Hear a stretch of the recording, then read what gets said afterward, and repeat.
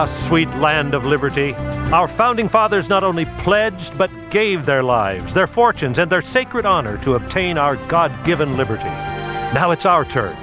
Liberty can only thrive if it's alive in the hearts of a freedom-loving people. I'm Dan Matthews, and I'm pleased to welcome you to Freedom's Ring. Here's our host and constitutional lawyer and minister, Alan Reinach. Welcome back to Freedom's Ring. We are in our 20th year of broadcast, and believe it or not, we are still excited to bring you the latest on what's happening with religious freedom. And we're starting off our New Year's recording a very interesting topic and a new guest. Margery Hill is co-founder of the Muslim Anti-Racism Collaboration and executive director. Margery, welcome to Freedom's Ring. Thank you for having me. You know, I got very excited when I saw your article about a time of interfaith mass movement. But before we talk about interfaith mass movement, I should give you just a minute to introduce, well, what is your organization, the Muslim Anti-Racism Collaboration? Yeah, well, Muslim ARC, Muslim Anti-Racism Collaborative, we are a collaborative of people of all faiths, who come together, and we believe in and understand the Islamic anti-racism ethos and the idea that we can create a multicultural, multiracial future where everyone is welcome, equal, and safe.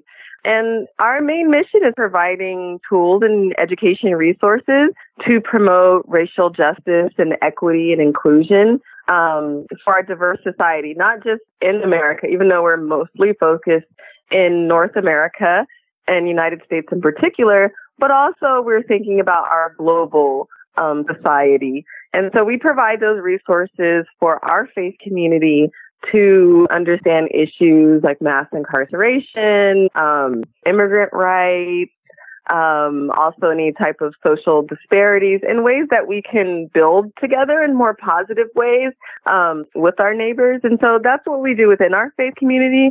But we also work with partners and allied communities to understand how Muslim Americans in particular are a very diverse community, and Muslims globally are very diverse. For example, globally, the largest population of Muslims are actually Asian. They're Indonesian. Right. And a lot of times that's not the image of Muslims that we see globally. And when we combine the amount of African Muslims and Indonesian Muslims, the majority of them are outside of what we know is traditionally the Middle East.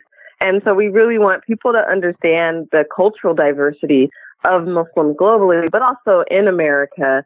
And for us to fulfill a mandate of us getting to know one another and uplifting the cause of human dignity. Well, that sounds very exciting. You know, as I was listening to you, I was reminded, I was consulting. I'm an attorney, as many of our listeners know, and I do a lot with religious discrimination. And I was consulting with some very fine lawyers representing some Somali Muslims who had religious discrimination claims against a manager, supervisor who was Pakistani. And immediately I was saying to them, look, you're going to have to find expert who can explain to a jury the cultural and religious differences. There's an enormous difference in Islam between, Somali Muslims and Pakistani Muslims. Yeah. So I think a lot of Americans, we paint, we kind of think of Islam as primarily Arab, Middle East, and we're not really aware of the diversity within the Islamic community. Yeah, in fact, I'm African American. We've been in the United States since, for generations, since slavery. I'm a convert, so I embrace my faith. And I'm both very proudly American. My husband also is African American, and a lot of times people will just assume we immigrated, so they'll say, go back to Islam. It's like, no, actually, we're from here. And a third of American Muslims are African American. So that's just, sometimes like that reality that a lot of people, when they think about American Muslims, they don't think about the large population of African American Muslims. And, like we have a very diverse, multicultural, multi-faith family. And so that provides some really great opportunities to have discussions around both local issues and even global issues. And so, I think that, raising that is important too.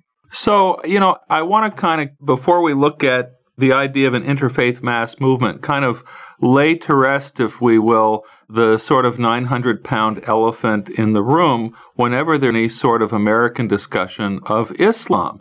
And, thinking about you as a convert, as American-born, African-American, I suspect that when you were exploring the Islamic faith, you weren't particularly identifying with the militaristic aspects at the founding generation any more than when people convert to Catholicism, they look at the Inquisition or the wars of religion in Europe as the model of what Catholicism is all about. Is it fair to say that your exploration of Islam focuses on Islam as a religion of peace rather than some of the violence that's been associated with some? Yeah, a lot of the exploration came out of my own understanding of my historic identity as a descendant of slaves, and knowing that about 20% of my ancestors were Muslim from West Africa and that they were enslaved, and really embracing that and the rich cultural history of that, but also the idea that, like embracing that just long history of connecting people globally. And it really was a very important moment for me. But I also found, just beyond the identity politics was really the spiritual discipline that connected me in many ways, the Abrahamic faith, in very profound ways. And so that was like the key for me were the practices that constantly connected me to my understanding of my Lord, but also, the prophet Abraham and a deeper understanding of like who Jesus was. And so that was very important to me. And I didn't really, and as somebody who has been stereotyped, I also knew that depiction of Muslims as being violent, I grew up with that all the time as an African American. It was just like whenever we saw something on the news, we're like, oh my gosh, don't let them be black. And then we would have the backlash. And so that's not anything new for me. But, the idea of religion of peace, a religion of dignity, and one where we could actually speak out against injustice was something that was very important for me too. So let's talk about that speaking out. I think within the Christian faith community, we have, to some extent, lost what I call the prophetic function of our religion, which is really to call society to account, to speak truth to power, to raise the spiritual tone of society, and especially, going back to the very profound ethical statement from the prophet Micah to do justice and to love mercy and to walk humbly with God, which I think is probably universal not only in Judaism and Christianity, but I suspect Islam resonates with the same values. So when we talk about an interfaith mass movement, what is it that you're writing about? What is it that you're aspiring to? I definitely am aspiring to that tradition that we've seen in American society, going from the abolition movement to the civil rights movement, where clergy put themselves on the line to further the cause of human dignity and freedom. And so that tradition is definitely something that I'm drawing on as a person of faith. And I think that it's time in this, this is a very important time in history where we should see more clergy coming forward, and knowing that, during the civil rights movement, a lot of these people were hated but they did the right thing. And that we have, and that opened the doors both for Black people in the South and to desegregate, but also that opened the doors for immigration, where we ended quotas against people from outside of Europe. And I think that that's what makes our society beautiful, that it was like that faithful resistance that freed slaves, that liberated people from oppressive policies. And I think that in this time, we're seeing clergy coming out to, in LA, we have like the Clergy and Laity United for Economic Justice, and they're putting themselves on the line to keep families together. Some families are being deported, or they're addressing some of the unfair targeting of Latino immigrants. And so, they also have a number of important campaigns. And even with PICO, they're community organizing to see the work that they're doing to bring people together of different faiths and to address social inequality or pass laws that benefit families and communities. Like, that's something that I'm really grateful to be part of. And in living in LA and seeing the work of LA Voice, it's just been really inspiring for me and my work as a Muslim, and having a mentor who is a pastor. I was also the other group that was very influential in my work. Sure. Was Bend the Arc, which is a Jewish social justice organization. Mm-hmm. And they really helped me find my calling, like my deep, deep calling. And they created spaces where I felt fully human and fully seen. And that's something I would love to share with other people, that we, as people of faith, that we can, like, our morality is not just, like our personal morality, but being able to see the full humanity of everyone that we pass by on the street. And that's something that I aspire to. And I feel like all people of faith, we should, if we're not already aspiring to that, we should. You remind me in what you're saying of the very passages of Scripture that I have felt compelled to keep preaching on month after month, year after year. In the Gospel of Matthew 25, there's a judgment parable that Jesus tells about how those who are the sheep, who are, on his right hand in the kingdom, are the ones who gave a cup of cold water to the thirsty and clothed the naked and fed the hungry and so on. And he says that when they did that, they did it to him. And they protest, well, when? When did we feed you? When did we give you a cup of cold water?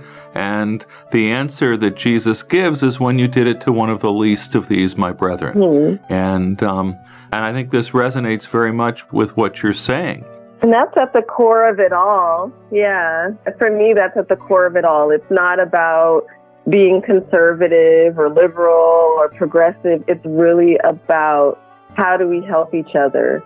And, that's where, my anti-racism work goes, is if we're divided along race, if we can dismantle that, then we can actually do more to serve our Lord by helping each other as human beings. So my interest was so piqued by what you were saying about how you have grown in your own spiritual life as a result of interactions with leaders of other faiths, with the Jewish community, with a Christian pastor, and how this has developed you spiritually. And I think for many of us, we only find inspiration within our own narrow tradition. And I hope that your experience makes a few of our listeners think. Mm-hmm. Well, we are out of time. Our guest today, Marguerite Hill. Thank you. Co-founder, director of the Muslim Anti-Racism Collaborative. And yes, we are hoping for an interfaith mass movement. Thank you so much for being with us on Freedom's Ring today. Thank you for having me. As we close, we want to remind our listeners here at Freedom's Ring, we don't just talk about religious freedom, we help those suffering religious discrimination. Check out our legal resources page at churchstate.org. That's churchstate.org. This has been Freedom's Ring. I'm your host, Alan Reinach. Until next week, let freedom ring.